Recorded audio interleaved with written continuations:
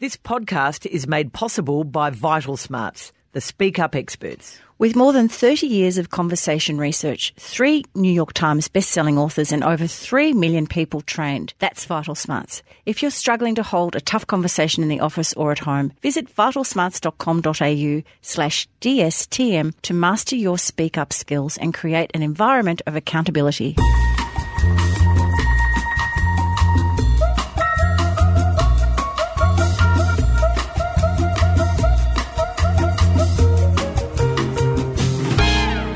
Welcome to a bonus episode of the Don't Shoot the Messenger podcast. Each week we tip the footy. Corrie Perkin is with me. Caroline Wilson is with me. I'm Jane, your producer. Corrie, you got 9. Janie, that's the first time you have ever in this footy tipping said me before Mrs. Football. Oh, really? And I think you've done that subliminally because I am the champion.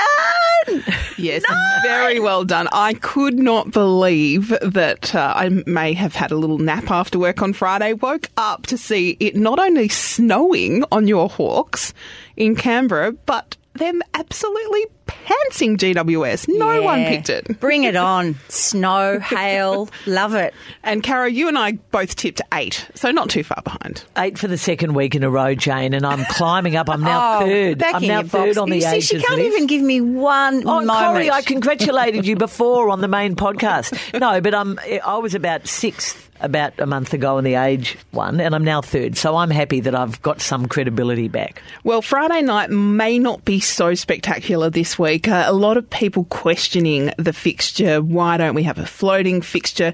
Because really, I'm not sure that Friday night Melbourne v Sydney, 17th place 15th, is going to excite the broadcasters or anyone in particular. Except it will excite the boys and the girls from the city, Jane, because they can go down to the G for a drink after work and not watch the football. Corrie, I hate to tell you, they've turned away in droves.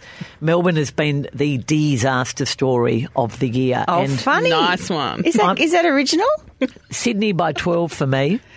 Well, I'm going to just say Melbourne by 9, I'm going to say. And I'm going to pick Sydney by 20. I think Melbourne could pull it out. They're so embarrassed. They're so embarrassed, and they're playing in front of all their supporters. Corrie, they're one game ahead of the Gold Coast. Yeah. And now they're trying to say they weren't that good last year, which is an extraordinary new spin on the whole situation. How can that be? Because they had an easy fixture and they only beat 2 teams in the top 8 going into the finals. That's their excuse. Saturday, Carlton versus St Kilda at the MCG. Or as my colleague Jake Nile called it, Jane, the Caretaker Cup. It's the 2 caretaker coaches vying for a win and perhaps a full-time job. I'm going for the Saints by 4. You don't have to say how many anymore. Oh, yeah. The Saints, I'm going with you on that one. And the Saints for me as well. Lions v the Cats at the Gabba. Now, this is going to be fairly... feline fracture. Second plays first, and of course, Lions thrashed the Suns, and the Cats just embarrassed North Melbourne as well last week. I'm going for Brisbane. One word, Jane and Caro. Meow. Geelong. Okay. Oh, I'm a bit torn on this one, but I'm going to go the Cats as well with Corrie. The Crows versus Collingwood at the Adelaide Oval. This is 9th place 5th. This is a really difficult one as well. I agree. The Crows were fabulous last week against West Coast, but couldn't get it done. I think the Crows, who are still trying for a spot in the finals, will win. I'm with you on that one. I think they'll dig deep. I'm going to tip the Pies. North Melbourne versus Port Adelaide at Marvel. And, of course, you know, after that ridiculous loss to the Cats on the weekend, there have been some questions about the process involved in appointing Reece Shaw. Was it too early? Did they take enough time to appoint a new coach, Caro? Right decision, but terrible process, and he certainly needs some help because he's a very inexperienced coach. I think that North are going to go down on the weekend. You? Yep. Well, I think they'll do it for Reece. Against is Port Adelaide, did you say? Yeah, Port Adelaide. No, I'm going for Port.